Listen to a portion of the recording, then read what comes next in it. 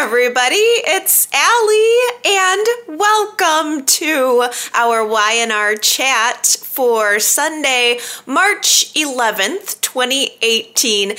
Top headline of the Genoa City Nightly News: Madame Dina Mergeron found on a dirty public park bench in London. Ugh! I just feel so much for what the Abbott family is going through. Jack and Ashley were worried sick not knowing where she was at the end of last week's show. She could have been anywhere in Europe, lost, confused, and the emotional roller coaster that the family is going through has got to be one of the worst parts of the disease. It's something that I don't have a lot of personal experience with, but I'm hearing the story through Jack and Ashley and Tracy recounting it, and a lot of you guys recounting it for me. And I was especially taken with the idea that there is this role reversal when you have a parent with Alzheimer's, that now the children are becoming the parents, and that's a very real dynamic. Jack even made a comment of, at least when you are raising children, there's a natural progression of things. Things go through stages, but when you have a parent or a loved one who has Alzheimer's, you really don't know what's going to happen next. And that really is where we are with Dina. We don't know what is going to happen next. We, as the audience, I think, are stuck in that same spot that the family is, just kind of waiting to see where the roller coaster takes us. Luckily for Dina, somebody in London spotted her, knew she needed help, ushered her to safety. Jack is able to become contacted. He flies to Europe immediately to pick Dina up and bring her back to Genoa City, with Abby tagging along on the private jet, looking very pretty in pink as she makes her return to Genoa City. The actress having just returned from her very short maternity leave, right? She wasn't even gone very long. Y&R did a very good job of still incorporating that character, even though she went off on her maternity leave, the actress. She was positively glowing. She looked absolutely gorgeous. Loved the hair, loved the clothes.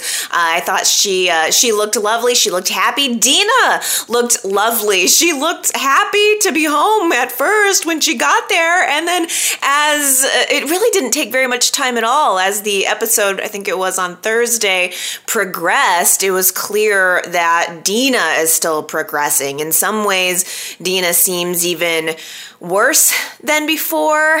It's difficult, especially to watch how she's reacting to Ashley. When she left, it seemed like Dina had the most clarity around her relationship with Ashley. She knew who Ashley was. She understood the history that they had together and the animosity. And now when Dina looks at Ashley, she's having a particularly vicious reaction to her, perhaps knowing instinctively that something's not right between them and projecting it out. But she's just really seeing Ashley as the enemy in this world that she has in her mind, that she blips in and out of. But she thinks that Ashley has stolen her purse, and she's treating Ashley like a thief. And then when Ashley has a private moment alone to sit down with her for a meal, she thinks all of a sudden that Ashley is trying to poison her. It literally just, it ripped my heart out of my chest and wrung it into a million pieces and threw it all over the floor. I mean, just as Dina was, ripping apart that bread roll, Mrs. Martinez home fresh baked bread roll, she's ripping it apart, looking for some evidence of poisoning. It was like doing the same thing to my heart. My heart was Mrs. Martinez's bread roll. just like looking for poison there. Then Ashley offers her some medication to help balance her a little bit, and Dina cringes away, assuming that's more poisoning, and she takes a bottle of Perrier and smashes it on the floor and is begging Ashley to just not hurt her. Please don't hurt me. Please don't hurt me. And Ashley, not knowing what to do, not knowing what to say, just, I would never hurt you. I love you. Mother, I would never hurt you. The whole family I feel sorry for, but Ashley in that moment, with everything else that she's going through, I felt terrible. It has made me sad. It has made me cry watching that. I'm sure that these are all very real symptoms of the disease. We have to remember this is being written by someone who has gone through this. Mal Young experienced this with his own mother, and I'm sure that a lot of families, perhaps even you, have had to cope with this difficult situation. Purely from a storyline perspective, though, was selfishly hoping there would be some type of improvement because I love the character so much, and it's hard to electively go through this when you don't have to. It leaves me with a burning question, I suppose, of just, where do we go from here? Because in a way, it seems like Dina is now pigeonholed.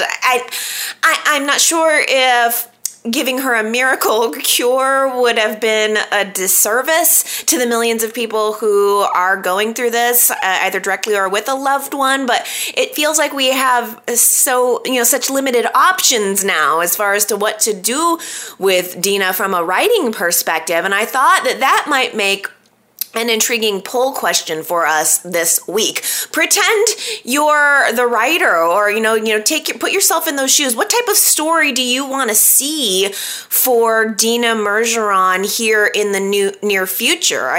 There are a limited number of paths. It really would have to be either a miracle cure / improvement, even though that is in and of itself probably not realistic. I don't know that Alzheimer's patients really do show a lot of signs of improvement, and they certainly don't get cured of it at this point in time anyway. Or would you like to continue to see the Abbott family cope with Alzheimer's? Is what we saw this week something that you would like to continue to see, exploring those dynamics of the family? Or are you thinking maybe it's time to quietly usher Dina off the canvas and say goodbye to her? What would you do if you were the writers? What do you want to see as a viewer? If you'd like to go to yrchat.com, I would like to read your comments and see how you vote in that poll. What do you want to see for her in the near future?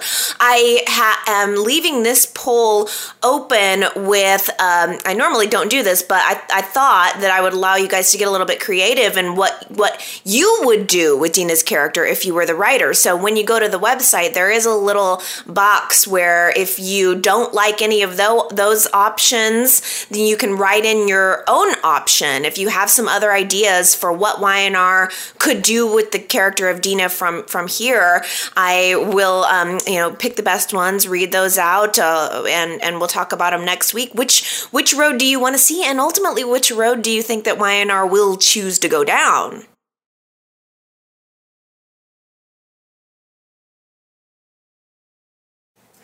You win round 1, Victoria, but I'm afraid round 2 might result in Victoria hitting the mat TKO. She thinks that by working with Jack to frame Ashley for corporate espionage, that she can get Ashley fired and reclaim control over her little slice of Newman Enterprises, and also secure her future spot as the heir to the throne of Newman Enterprises. But Victoria doesn't quite have the killer instinct to pull this complex plan off. It's so much more Jack's speed. It doesn't really sound like something Victoria would do. She's definitely in over her head here. There was a fairly easily followed paper trail right back to Victoria and Jack, courtesy of Jack. I'm sorry, but I don't think Jack ever really cared if Victoria got caught, so he's not worried about covering her tracks. He stashed Ashley's watermarked documents in his desk drawer, then leaves his office wide open for them to be found. Victoria sends JT in on a secret spy mission to break into Jack's office to find out how Jack could have learned about this whole Newman acquisition thing that's gone on, knowing full well how Jack got the documents because she gave them to him. What was that MacGyver move that JT pulled with the Dr. Scholl's foot powder? So, like, Jack's desk drawer apparently has a fingerprint authentication. Jack has to physically put his thumbprint or something on the drawer in order to open it up. And JT gets in there, realizes that this is a problem for getting to Jack's locked drawers. So he scans the room, picks up on the fact that Jack has a gym bag stashed over in the corner. He ruffles through Jack's gym bag, finds some foot powder or jock powder. I don't know what the heck it was. But he takes that. Thank goodness that was there. He takes that over to Jack's telephone, sprinkles some of the powder on the telephone, uses a piece of tape, and then lifts one of Jack's fingerprints up off of the phone from there and uses that to open up the desk drawer. Like, damn, JT. How is this guy ever unemployed? He should be working at the CIA. JT brings his findings back to Victoria and to Victor, and he's all proud of himself, of course. Victoria is all impressed with him, even though she knew. You know, she's really stroking his ego like, wow, you found this. She's being very complimentary toward him, and then is talking to Victor, very happily showing him this evidence that Ashley has betrayed him, because Victoria thinks that Victor is going to fire Ashley now. It's the smoking gun. Ashley's filtering Newman secrets off to her brother Jack at Chabot. All of this is going down. Ashley doesn't even know about it yet. She knows nothing about this. Victor says something passive-aggressive to her in passing in the break room one day. Something like, you got anything to hide, Ashley? And then he walks away. It was enough of an odd comment to make Ashley want to follow up. She approaches Victor saying, what was that comment about? Why did you say that? And Victor comes out and asks her flatly how it's possible that her brother got a hold of her watermarked documents. Well, Ashley knew immediately what had happened. No surprise here. The chain of possession on those documents was Ashley to Victoria to Jack. It's kind of obvious. She tells Victor that she had nothing to do with it. What he really needs to do is have his eye on his daughter. She's been telling Victor since day one that Victoria has had it out for her. It's no secret these two women wanted each other out. Everybody's told Victor that. I mean, Victor's had more than one person alert him to the trouble in the company, and it's kind of obvious now that Ashley's been framed up for this. I have a really strong feeling that Victor believed Ashley. I think that Victor knows Victoria was behind all of this, and he was just choosing to protect her.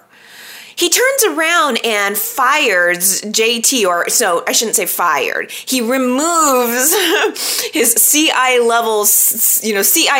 skill level head of security JT from this specific project. JT no longer needs to investigate this whole espionage situation. Kind of a bad idea when he actually needed someone qualified to actually investigate this, because whoever ended up doing Victor's investigating after Victor removed JT did a really bad job because Victor ends up taking Victoria's side, saying he believes that Ashley was the one behind it, and he fires Ashley.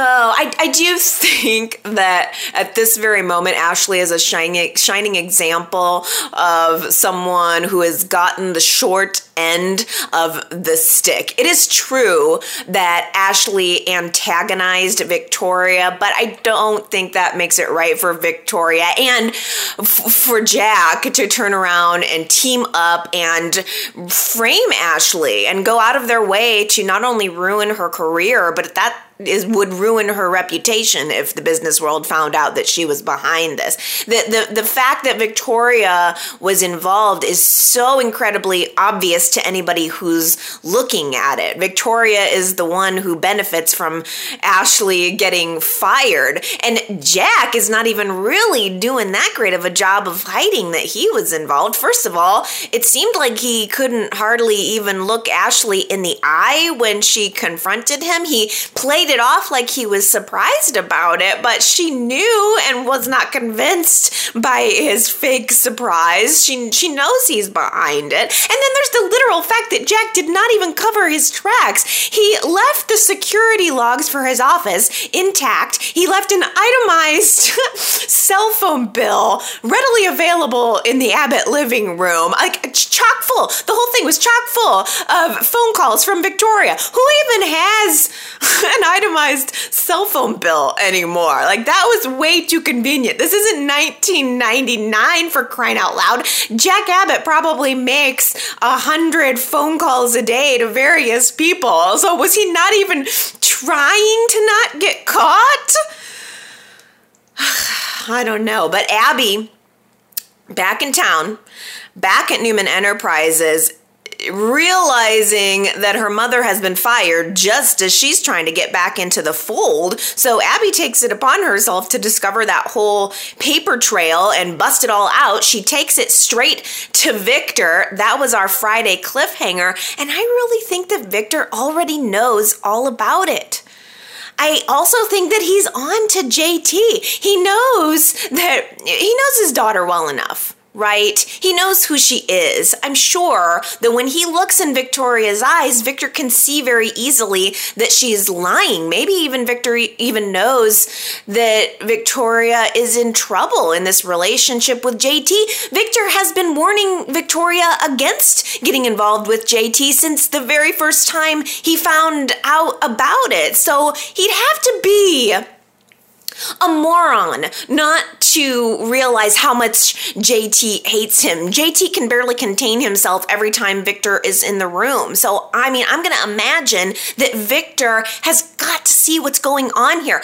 Victor and JT even had another encounter in the break room where JT was defending Victoria, to his credit. But as soon as JT walked out of the room, Victor made a little secret phone call to someone. I think he's having JT tailed. I think Victor is just biding time and sacrificing Ashley to save Victoria from herself and hopefully, who knows, even maybe save her from this wackadoo, unhealthy dupe of a relationship that she's in.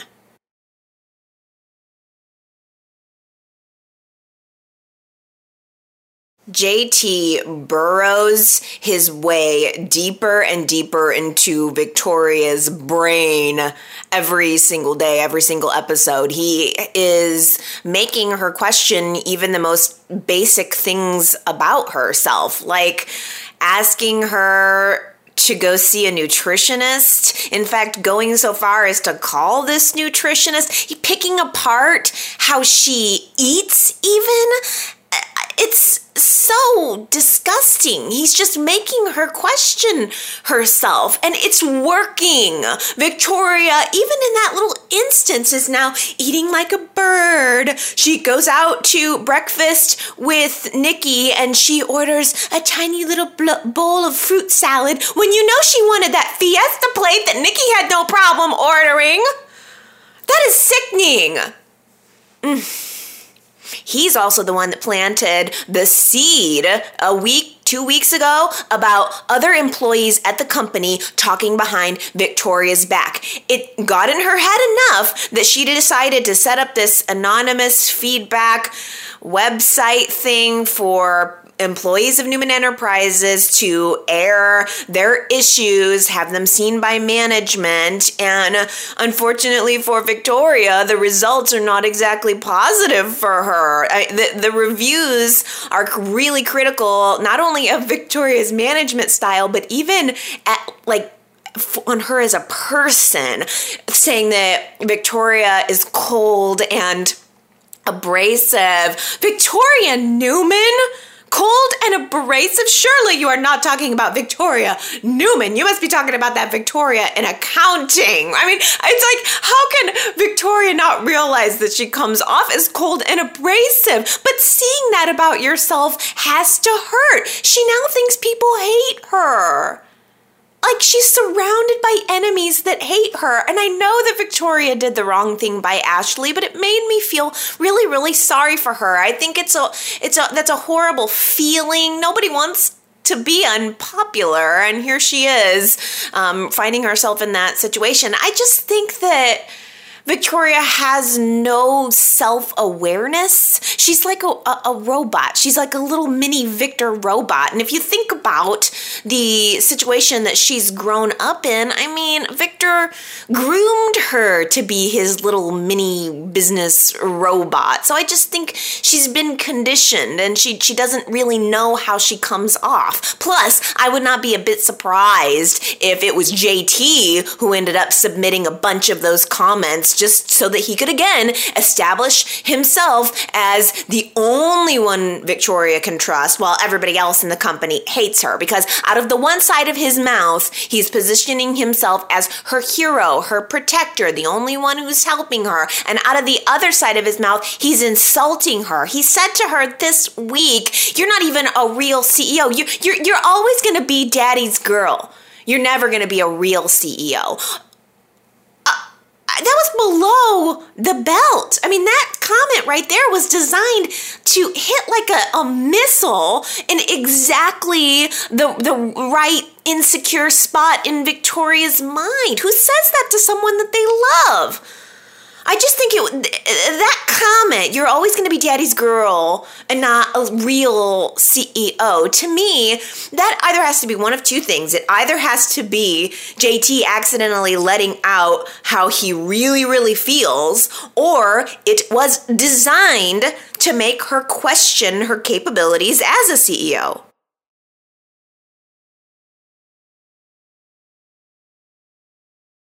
Victoria comes up with a brilliant plan of action to counteract people's negative opinions about her. Donuts! Oh, it was painful. It was the most painful that I think a box of donuts has ever been. She calls this impromptu employee meeting with, on the surface, intentions of improving the workplace and making everybody feel welcome, and it was a total disaster. She ends up denying a vacation day that Lily had pre-approved with HR, forces Lily to stay for this meeting, which, let's face it, the real motive behind the meeting was Victoria wanting to save face. She thinks that she's going to give people donuts and call meetings and, get them to like her. That's her intention. And trying to get trying to get people to like her ends up really ticking off Lily. I mean, it was obvious that Ashley hated Victoria, but now it's like Victoria's attempts to smooth things over only create more enemies for her. Ashley crashes the meeting. She is like a party crasher. She is she takes Victoria's little intention and she spins it into some really juicy drama in front of everyone, saying, oh, Victoria, oh, you want to call this meeting because you want honesty from us employees. Well, let me give you some honesty. I personally think that you make questionable decisions as a CEO. Let me tell you, I think the fact that you hired your boyfriend to be the head of security is a little bit inappropriate. What do you think about that? Victoria lost it. I mean, she did her best to try to, turn it around and try to focus on maybe something else. Like, I'm going to try to steer this conversation in a different direction. It's Ashley who's being inappropriate here. So she allows Lily to chime in with a legitimate topic, a legitimate concern. Lily says, Victoria, the fact that you denied my pre-approved vacation day and made me come to this meeting kind of sends the message that my time is not as valuable as yours. What do you say to that? Well, this is where Victoria really loses it. She really gets ugly. I was really disappointed with her in her response to Lily, reprimanding Lily in front of everyone. I mean, I don't think what Lily said was all that inappropriate for the tone of the meeting that Victoria was trying to conduct. And yet Victoria took the opportunity to retaliate by specifically criticizing Lily's work performance, saying that she's really turning in subpar reports and she needs to be part of some kind of BS training program to get her back on track. Like all of the gross corporate double speak that was coming out of Victoria's mouth practically gave me hives. I'm going to get you back on track. Gross. Lily ends up leaving the meeting. She just walks out, says, I'm out of here. She's been now reprimanded by her boss and humiliated in front of the other employees. So she goes home, takes a minute to think, to talk to Kane, and comes back to the office and hands Victoria her letter of resignation. And I really can't blame Lily for that. And not just because of Victoria either. Ashley was putting Lily in the middle. There was a conversation between them earlier in the week where Ashley had a lunch meeting with Lily and was kind of trying to get Lily to talk to JT and pry a little bit of information out of him. I mean, it's really inappropriate for Ashley to ask Lily to do that, to put her in the middle. I mean, I was totally for Lily quitting because it's been uncomfortable for her to be in the middle of a tug of war, and both Ashley and Victoria were guilty of putting her there. So Lily goes home and she decides to be unemployed for like 12 hours. She's like, I can't rest on my laurels very long at all. She calls Barry, the modeling agent, and he's able to book her a gig that would take her out of town, take her away from her family. And just as she's trying to prep to go on this trip, it just dawns on her that this isn't really what she wants. Why continue to do this dance where I'm grooving to somebody else's beat? Why don't I groove to my own beat? So she goes to Devon for advice, and she tosses out the idea of starting her own modeling company. I love this. I could not even be more ecstatic about this. Frankly, this is exactly what Ashley should have done when she left Chabot. Ashley should have never gone to Newman Enterprises. She should have started her own business. So I was really happy to at least see somebody follow through with that. She's talking to Devon about getting business loans for this whole idea. And Devon says, what are you talking about? This is a great idea. I can get in on this. I can offer you funding, bring you in under the Hamilton Winters umbrella, and voila, success. I love everything about this. Absolutely everything about this. I think that Lily having her own local modeling agency not only gives her some power over her own life, puts her in the forefront, but it also gives lots of opportunities to bring on actors and actresses for short modeling stints. Like, we could actually see some people modeling our gorgeous Genoa City homegrown cosmetics and fashion designs. It's just so right. It's so right on every single level. It's also going to be really, really good for Lily and Kane's relationship. She goes home to tell him the good news, and Kane is trying to be really supportive, still thinking that Lily's going to become a model again. And he's got this like a flow chart showing her how everything is going to work at the house while she's gone. No need to worry. I've got this flow chart of how groceries are going to come in and the babysitting is going to come in and everybody's going to be okay. He's showing his support for her. And she just turns around and deletes that flow chart, just deletes it right off his computer and gives him the good news. She's going to stay in town. She's going to follow her dream, actually pursue a dream project. Oh, I was so happy for them. Well, except for all of the hard work that Kane put into his flow chart. Kane, I will get into your flow chart any day.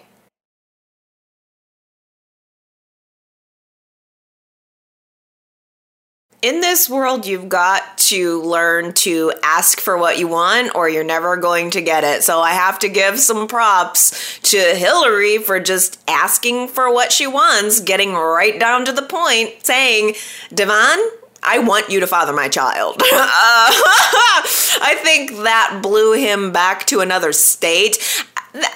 That has got to be one heck of an ego boost for a guy. Let's be real. Like, I think you've got it all, Devon. You've got looks, you've got brains, you're just everything, and I want you to father my child. Oh, I mean, you would think that he would have been at least a little bit flattered by that. She even says, look, I'm not asking you to sleep with me. I'm not asking you to raise this child with me. Just be the sperm donor. I'll even pay you for it. But Devon doesn't exactly operate that way. I mean, I think probably a lot of men would have seen it as an ego boost, but Devon was actually offended by it. He says, if you think that I'm just going to kind of basically knock you up and then walk away and forget about you and my child, then I'm not sure you really know me at all. I mean, good point, fair point. But then, true to form, he turns around within, I think, the next episode and is defending Hilary to Kane, saying, well, I know she totally did that whole thing with Juliet, that I'm the one who informed you of that, but, you got to give her at least a little bit of credit because she's doing all this good work with this Shauna girl, and she's really trying to improve her life and improve someone else, and he's clearly very impressed with this mentoring path that Hilary has chosen. In fact, he runs into Hilary at the coffee house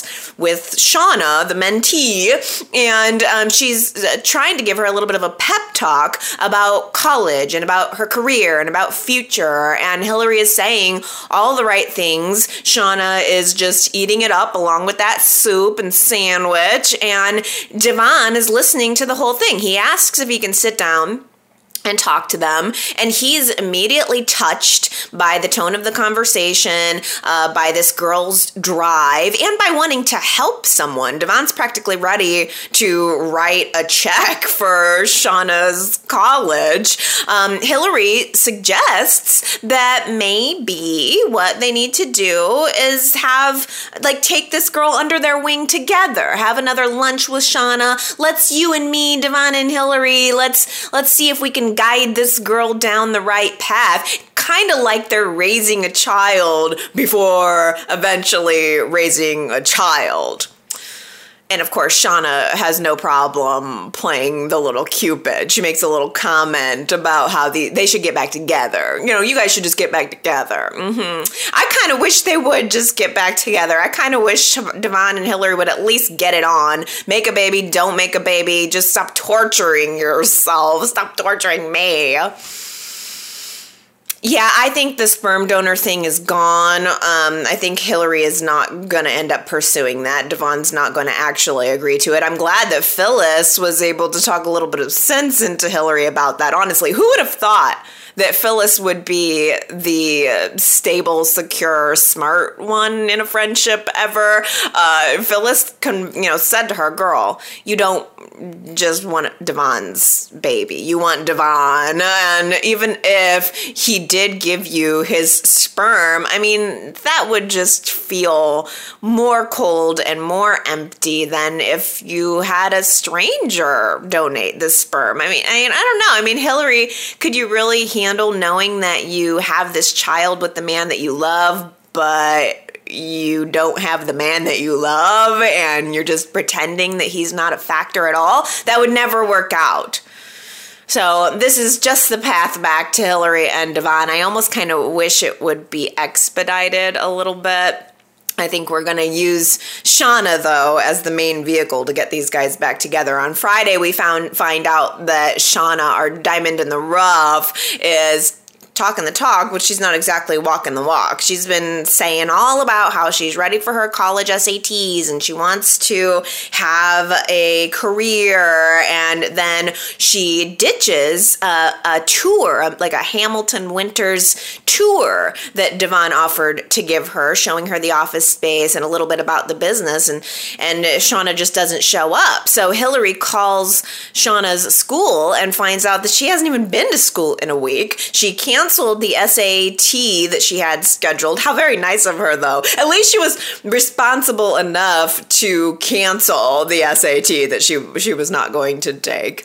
But the presumption then is that Shauna was scamming them the entire time. Hilary's not really picking up on that, though. She's not willing to accept that. And I did like Hilary defending Shauna, and she even says something to Devon to the effect of, well, what, you think that you find out she's not perfect, so you just abandon her? Or, it was something to that effect. And it was a little bit of a projection, I think. Hilary doesn't want to give up on Shauna because she doesn't want people to give up on her. And I'm sure that there's going to be some kind of perfectly reasonable explanation for where Shauna is. Maybe she's just off somewhere making out with Charlie.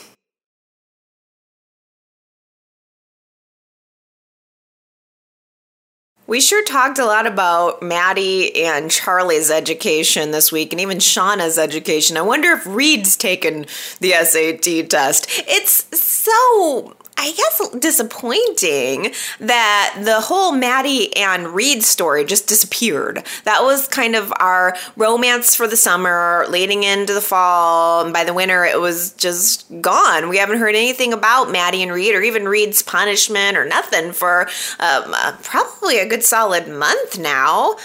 It was sweet seeing Maddie and Reed together at front and center, and then all of a sudden, poof, they're gone. I'm guessing, though, that it's making room for Charlie to have his first romance. Very excited about that. We chatters had been saying we were looking forward to seeing more from Charlie, and I think it would be cute to see him get a little girlfriend. When he bumped into Shauna, it was sparks for both of them. They were both very much interested in each other immediately. I thought at first, though, that Shauna was going to end up being a positive influence on Charlie. Maybe it's going to end up being the opposite, because at the beginning of the week, Charlie tells Kane that he doesn't want to go to college. He wants to just get a jump start on his career. He wants to spend time at Hamilton Winters with Devon and get started right away on a career in the music business. He knows what he wants to do. And I have to say, I mean, not everybody has to go to college. There's nothing wrong with getting out into the world, getting yourself a jobby job. I totally support that. I mean, I'm pretty sure that Victor didn't go to college. I kind of like a ragtag underdog sort of story like that. I think Bill Gates didn't go to college. There are plenty of success stories of people who didn't go. The concern, though, I'm sure by the parents and by me, is that Charlie just sees how awesome Uncle Devon's life is. Like, he's rich and he's powerful and he's cool and he's doing exactly the type of career that he wants to. But Charlie needs to know that he can't just float into a spot like that. It's easy to forget that it took a lot of years, a lot of time, a lot of heartache for Devon to get there. Devon was lifting wallets and living in a group home, for a long time. Devon was Shauna in some ways. So, especially dealing with addiction within the family. So, Charlie is looking at Devon as he's become a fully fleshed out man in his career and his life. And I hope that Charlie doesn't think that it just happens like that. I do, though, support whatever decision Charlie wants to make with his life. I think the milestone of turning 18 means being able to make your own decisions or mistakes. That's that. You gotta let them do their thing and make some mistakes. I just kind of hope that next week isn't everybody being all preachy on Charlie about college. Like, if he doesn't go to college, that he's gonna end up working at that hot dog cart downtown.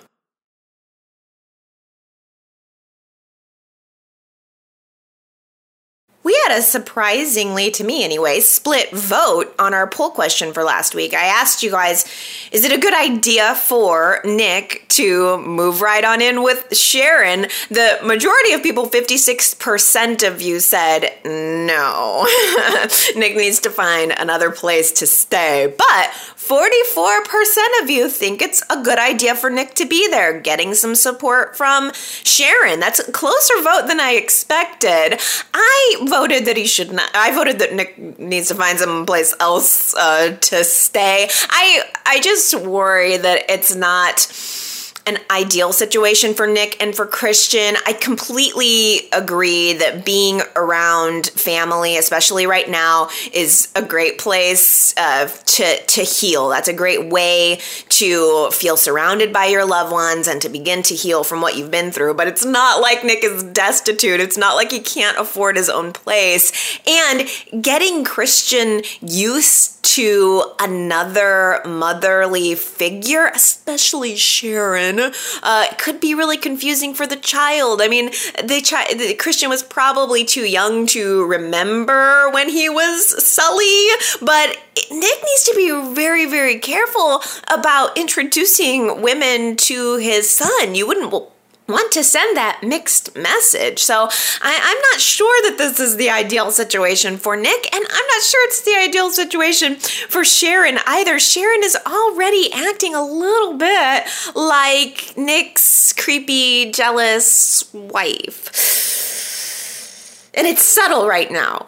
Though right now it's little things like trying too hard to create perfect family moments and telling Faith to send Phyllis's phone call to voicemail and brewing up an olive branch for tea with Nikki. I mean, all of these things are kind of adding up to a bit of a red flag for me. It's like Sharon is positioning herself to be the one person who's not pressuring Nick. Like, everybody else in Nick's life is trying to tell him what to do, and Sharon is saying, no, you do what you want to do. And I think it's smart like a fox. She it's subtle, it's unpressuring, it's unquestioning, telling Nick, I'm not questioning your decisions. You know what you're doing. She knows how to work her man. Okay, Sharon knows Nick probably better than anyone else on the planet. I think Sharon knows exactly what she's doing. My concern is that I don't ever want to stop seeing the smart, strong, healthy Sharon Sharon that I've become accustomed to. I do not want to return to off her meds Sharon, and I don't really want to return to a Nick, Sharon, Phyllis triangle either.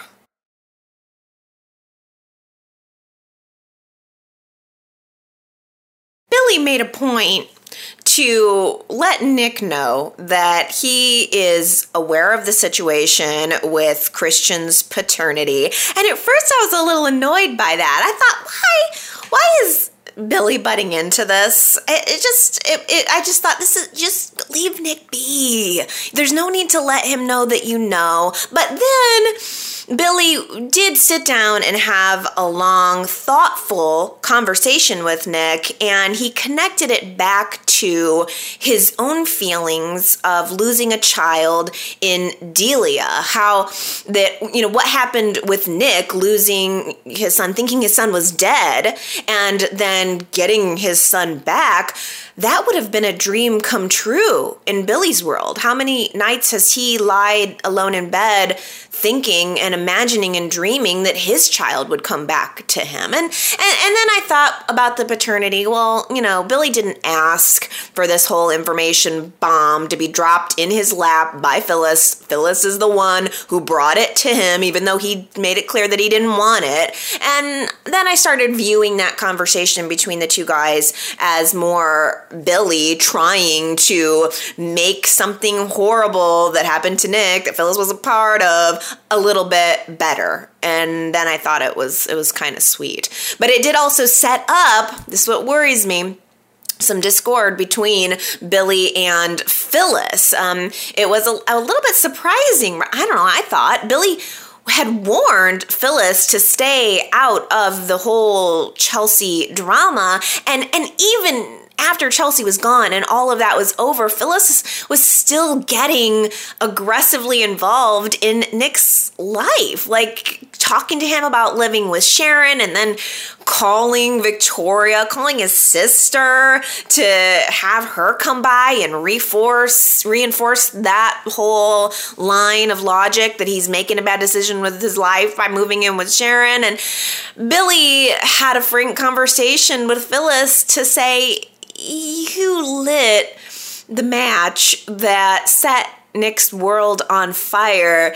Maybe now it's time for you to back up and just let him sort it out from here. I'd say that was incredibly rational of Billy, because I was rooting for Phyllis to, go ahead, get this paternity secret out. It needed to happen. But as this week developed, it was a little bit much to see Phyllis constantly pressuring Nick. I think Billy was right. But the problem is, when Billy brought this to Phyllis's attention, I think that all Phyllis heard was, Billy's mad at me.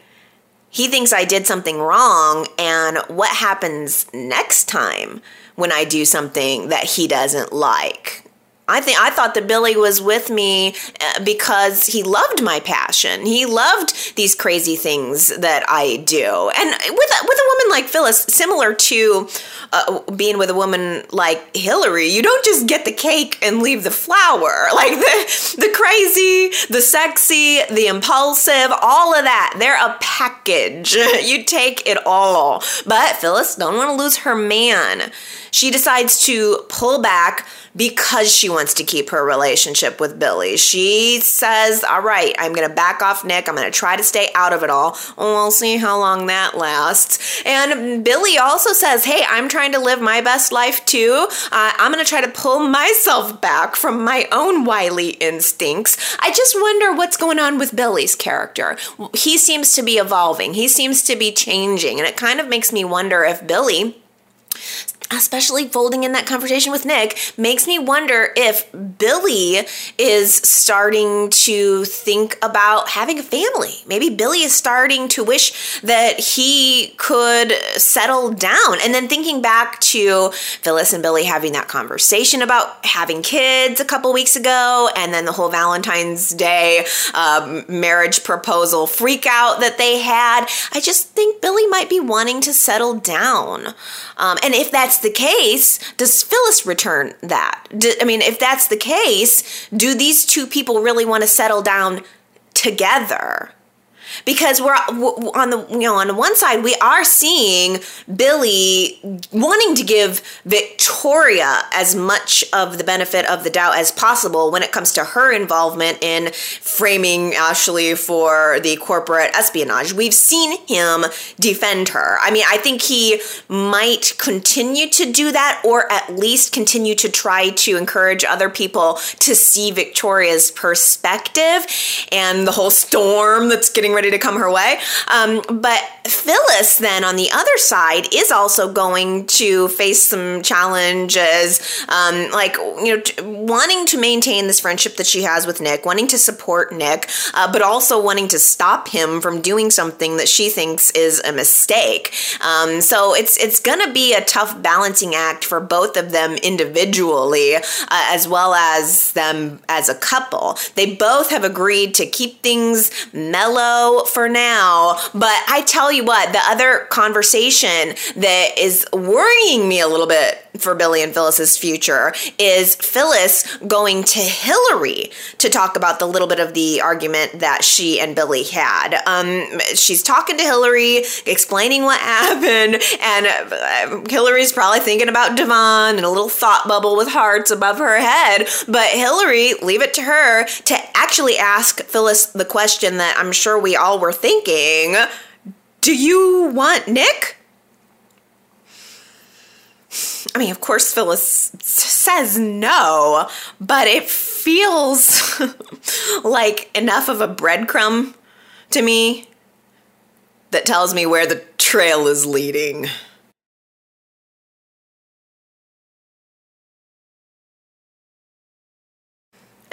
Some dough's better than no dough.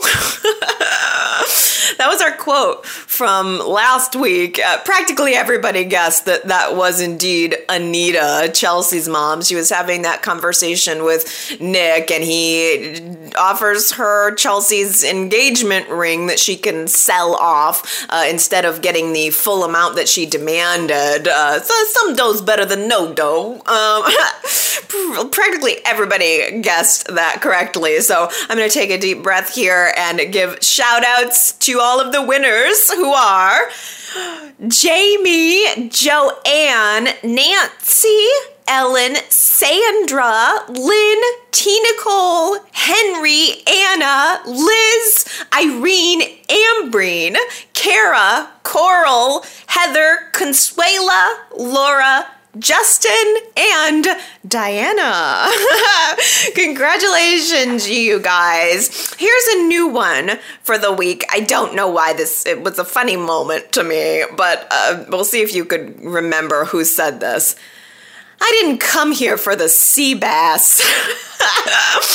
I don't know what it was. I don't know what it was, but something about the moment made me laugh. I didn't come here for the sea bass. If you think you know who said it, go to yrchat.com and leave your guess. I don't know if that one's going to be quite as easy as the previous week's quote, but if you do get it right, then you will get your shout out next week on our chat.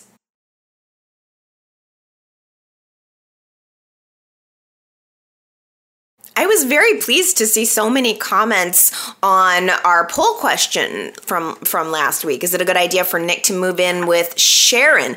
Anna left a comment saying, I'm in the minority that said yes, thinking it's a good idea for them. Anna says, I think that given the set of circumstances, they're not moving too quickly as they have such a long, rich history. With that being said, I am happy that they're moving in just as friends, and I would like to see the romance progress instead of in the cottage one day as friends and the next day as lovers. That's been happening too much lately, and I would like the romance to build a little bit. P.S. This is my first comment on the website. Did I do it right? Yes, you did. This is confirmation that it came through. And I do like that comment because, I guess I would prefer them not to be living under the same roof, but I do share your hope hope that at least Y&R takes some time to build the romance. Hilary and Devon taking way too long. And then we've got Nick and Sharon. I just hope they don't rush it. Timing is everything when it comes to wanting the audience to want a couple. Oh, speaking, let's see, here we got, Leslie also wanted to comment, speaking of Nick and Sharon, saying, no, I don't want them to move in together because I think it'll take away from the reunion that I want. And I'm fearful that this is a signal that it will not be real and we'll have to endure him breaking her heart for Phyllis again. If that happens, I hope Adam swoops in and takes Christian to raise with Sharon. Oh boy, I share your fear there about Nick and Phyllis and Sharon, Leslie. I mean, that it's a good point that it could be a bad sign that this is them moving in together could be a sign that they're doomed. But I'm glad I'm not the only one who is picking up on the vibe that we're headed back to a Nick, Sharon, Phyllis triangle, and I'm gonna hope that that's not the case. Coral says the writers could have some fun with Nick and Sharon, having them both want platonic house sharing, but being caught up in some compromising situations. I think that would be a really good tone, Coral. I think that's possibly what Y&R is going to do. Like maybe some, shoot, Nick needs his shirt and he's coming downstairs shirtless and Sharon's folding laundry and then, she's drooling a little bit at looking at him shirtless. I mean, I could see them doing some comedy with it for sure. Oh, here's this name. I hope I get it right. Klex Anvers X. Hope I got that. Says, I love Sharon. I do. And I agree that Nick deserved to know the truth, but Phyllis was right on how Sharon would be. I mean, she told him about Christian's paternity, and now she's just there all the time. I'm worried, too, about Sharon. She is definitely... I'm with you on that. She is definitely there. Ellen says, why does Nikki think it's appropriate to constantly interfere in her 40-plus-year-old son's life? She criticizes Victor for the same behavior. Pot, meat kettle. Yes. Yes, very true. Oh, let's switch over to Dina here. Consuela had an interesting little theory saying, was Scott the nice man in London who helped Dina? I never would have thought of that. She said nice man in London helped find me and take me somewhere. Don't you think that would make perfect sense? That had to have been a seed that Y&R planted, and I just didn't pick up on it, but you did. Gosh, that's so good. I don't think we're going to see Scott anytime soon, but that could very well have been. Let's imagine that's the case. Anyway, Scott finds Dina on a park bench. Oh, Liz. This is a good point about the show. Liz says, I can't stand the lack of continuity in the scenes right now. Ashley aggressively confronts Jack about setting her up, and then the next time we see Jack, he's having lunch at the athletic club. Abby confronts Victoria at her office, and then all of a sudden, Abby's back at the Abbott mansion. I keep saying to myself, did I miss something? I noticed that too, Liz, and I was waiting for Jack and Ashley to really go at it, and then all of a sudden, boom, the next scene cuts, and Jack's just like chilling out at the AC, having some lunch. It was a little off-putting. I don't like that feeling of, did I miss something? That's definitely a Mal thing. We've definitely gotten that way more under the current writing team. Oh, a lot of people had comments about Victoria and JT this week, and they're all good. Connor says he was not happy with Jack. Connor was also not happy with Victoria. The whole plan of theirs is backfiring, but I like especially this point from Connor. How is JT going to react when he finds out what Victoria did? Because JT is a powder keg waiting to explode, and I think that probably is what's going to happen. We're going to see JT explode. Not only that Victoria would do this, but that Victoria wouldn't tell him, and that Victoria used him as a tool to do it. He's going to be so ticked.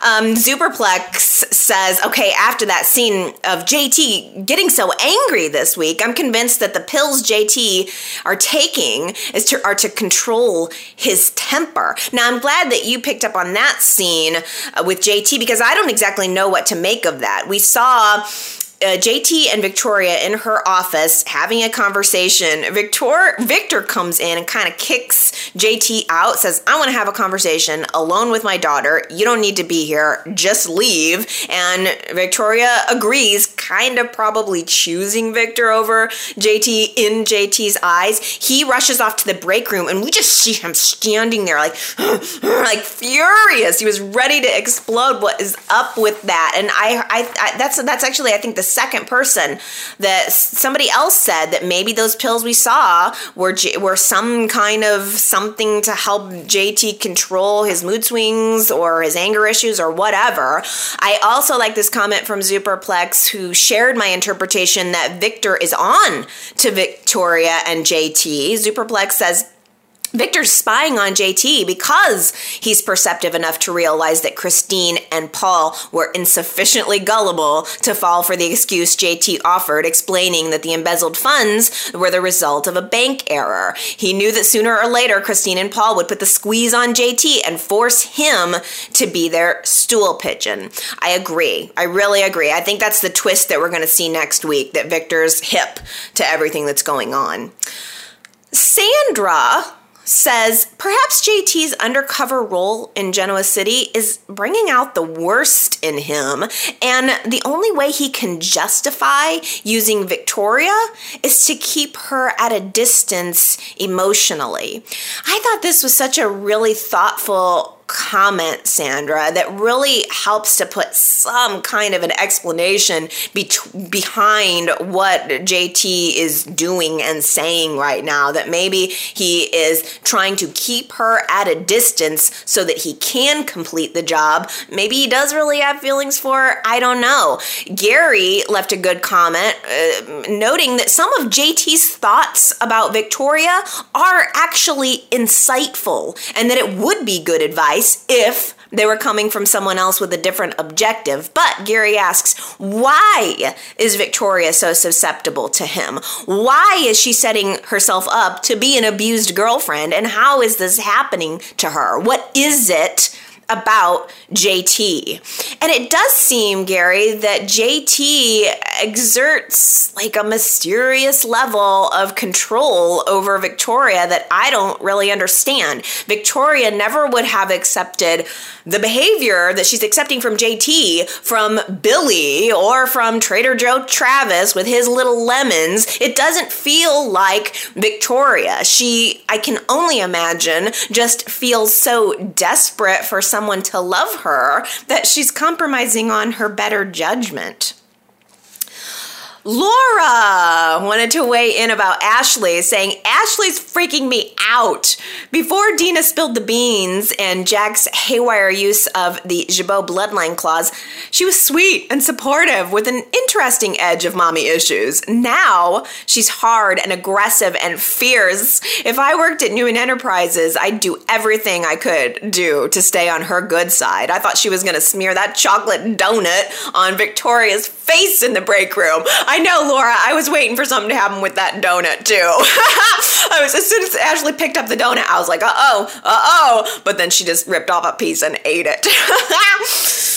Eileen Davidson's probably going to have to work out for an extra 10 minutes after eating that donut. One bite of that donut. She's going to have to be in the gym for an extra 10.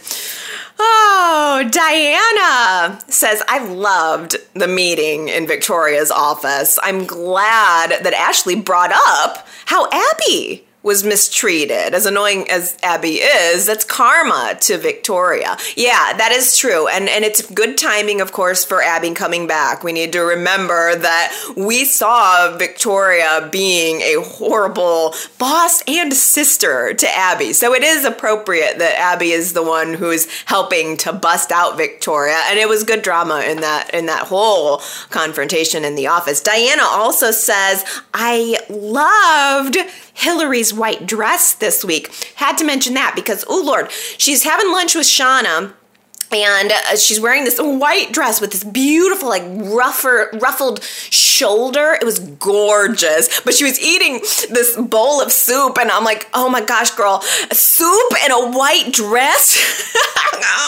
Please be careful, because soup, it splatters. You get a little on your soup, and then all of a sudden one little thing's on your beautiful white dress. I mean, I was nervous for her, but she pulled it off. Well done.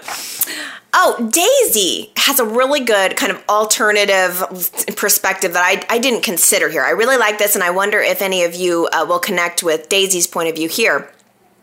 Daisy says Lily should be ashamed of herself for treating Victoria the way she did, especially after Victoria kept her working, considering what Kane did to Victoria's business. Then, Kane showing up at Victoria's office belittling her was horrible. He's the reason her business ran out of money, and to top it off, Kane spoke on Lily's behalf as if she were a child, but Lily is a grown woman and should have spoken up for herself, especially to the woman who helped she and her family get out of debt and survive a crisis that Kane, her husband, caused. Wow. Really, really, really good. I never would have thought about that, but you are right, Daisy, that Kane does owe at least some, some culpability to Victoria. I mean, we all saw that Victoria mismanaged things after Juliet left the company, but honestly, it was also Billy's fault. But I mean, that whole lawsuit with Juliet was because of Kane. I mean, he did sleep with her. That didn't not happen. So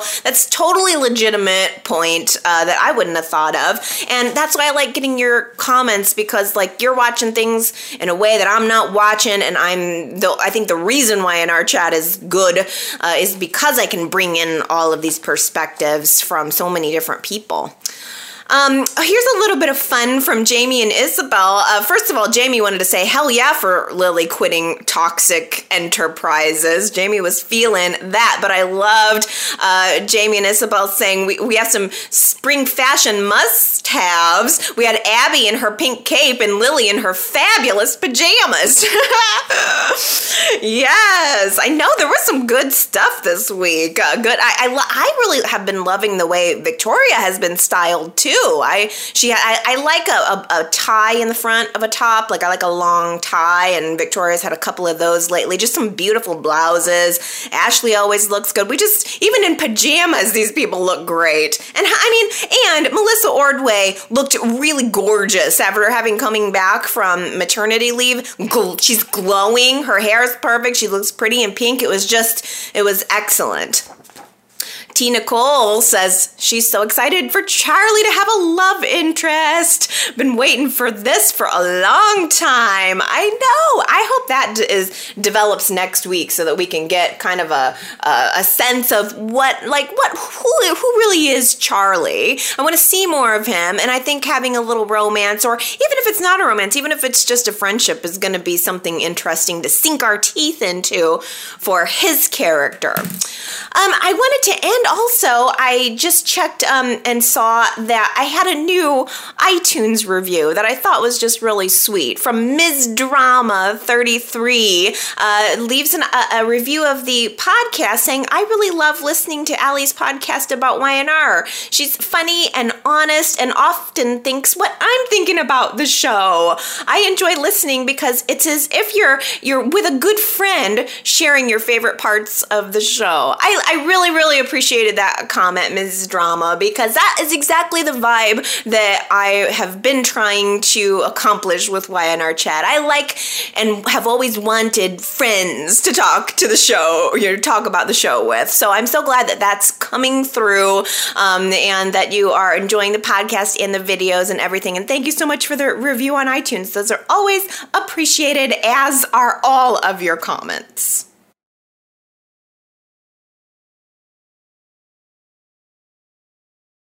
It's March. Are you mad? If you're not already mad, you're going to be mad in about a second, because Marianne sent me a little notice to let me know, to remind me, because I wouldn't have known otherwise, that new episodes of The Bold and the Beautiful and The Young and the Restless will not be seen on Thursday, March 15th and Friday, March 16th. So we have a 3-episode week coming up next week.